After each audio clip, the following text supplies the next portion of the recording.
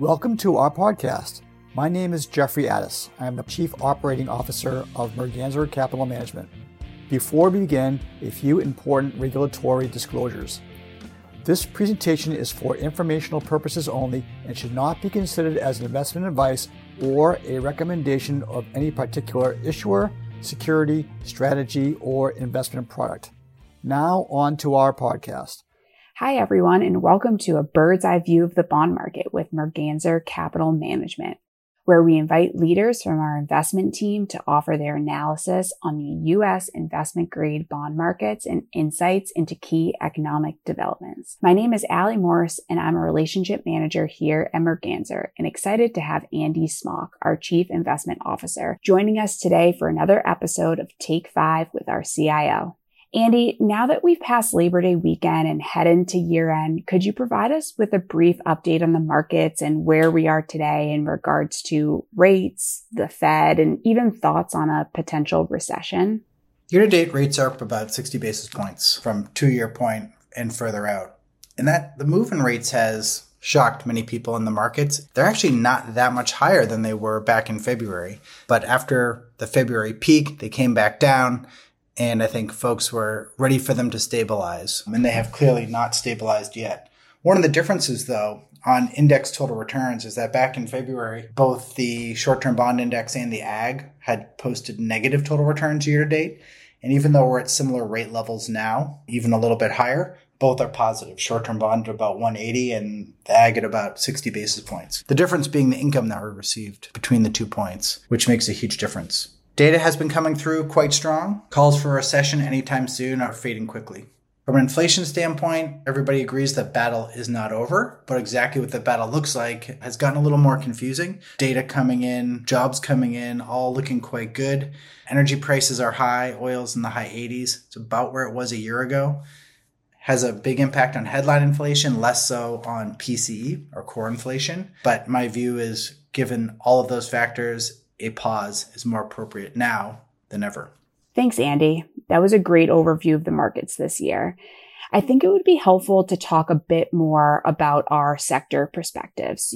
Typically post-Labor Day, market activity and issuance tends to increase, especially within corporate credit. But what are our views for the remainder of the year, and how are fundamentals? From a corporate bond standpoint, as is typical in September, the first few days after Labor Day, there was a frenzy of activity this year with about $55 billion in those 4 days following Labor Day. As we look to the balance of the year, the market's going to be focused on supply coming out of financials mostly, as regional banks begin the process of issuing to meet updated regulatory requirements. They're going to be coming in 2026. The current backlog of M&A financing is relatively low outside of technology, which means there are fewer mega deals for investors to digest. And this is going to provide a positive technical to industrials, which are already quite tight. In fact, industrials are least favorite sector within corporates, not for any fundamental reasons, just purely based on where bonds are trading. Could you share our thoughts on CMBS, which has definitely been a sector in the headlines this year? In CMBS, year-to-date CMBS issuance is down about 50%. In the private label side, the non-agency, it's down about 67%. And in agency, it's down about 37%.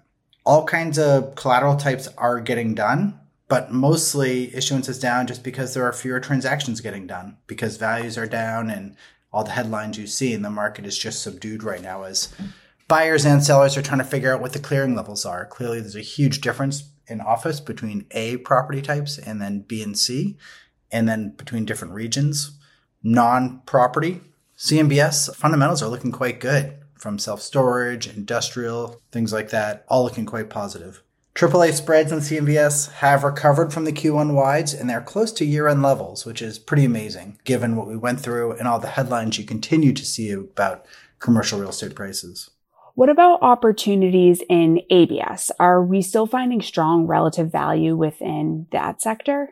In ABS, the pipeline is also quite healthy, and investor appetite has been strong. Post-Labor Day weekend, there's been about $10 billion in deals in marketing to investors. The time of announcement to getting done is much longer in ABS than in corporate, so these deals are still getting worked on, but spread levels are I would say modestly attractive. We've come in a lot from the wides of a couple months ago where we thought they were screaming cheap, and now they're just okay. And actually, that's a good transition to mortgages, particularly for short-term bond, where we think seasoned 15-year pass-throughs are some of the best opportunities out there. It's a safe haven, low spread volatility, lots of liquidity. These are government-guaranteed pass-throughs, and we're buying at 50 to the curve, 40 to 50 to the curve. You can sell industrials and corporates much tighter than that.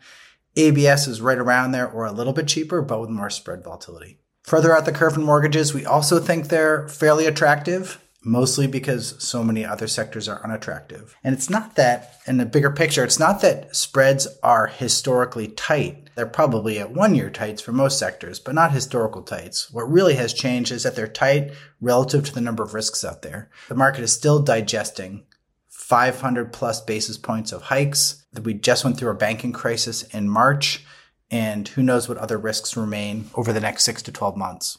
So clearly this year has presented quite a bit of market turbulence, but are we expecting that to continue for the remainder of the year? Our baseline view is that spread volatility is going to continue, and being agile and nimble is going to pay tremendous dividends, much more so than just buying and holding over the next 3 to 6 months.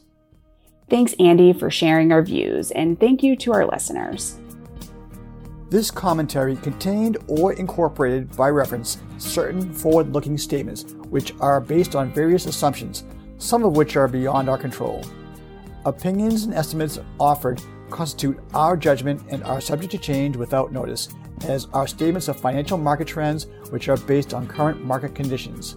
No part of this presentation may be reproduced in any form or referred to in any other publication without the express written permission of Merganser Capital Management. For more information, please visit our website at www.merganser.com. Thank you.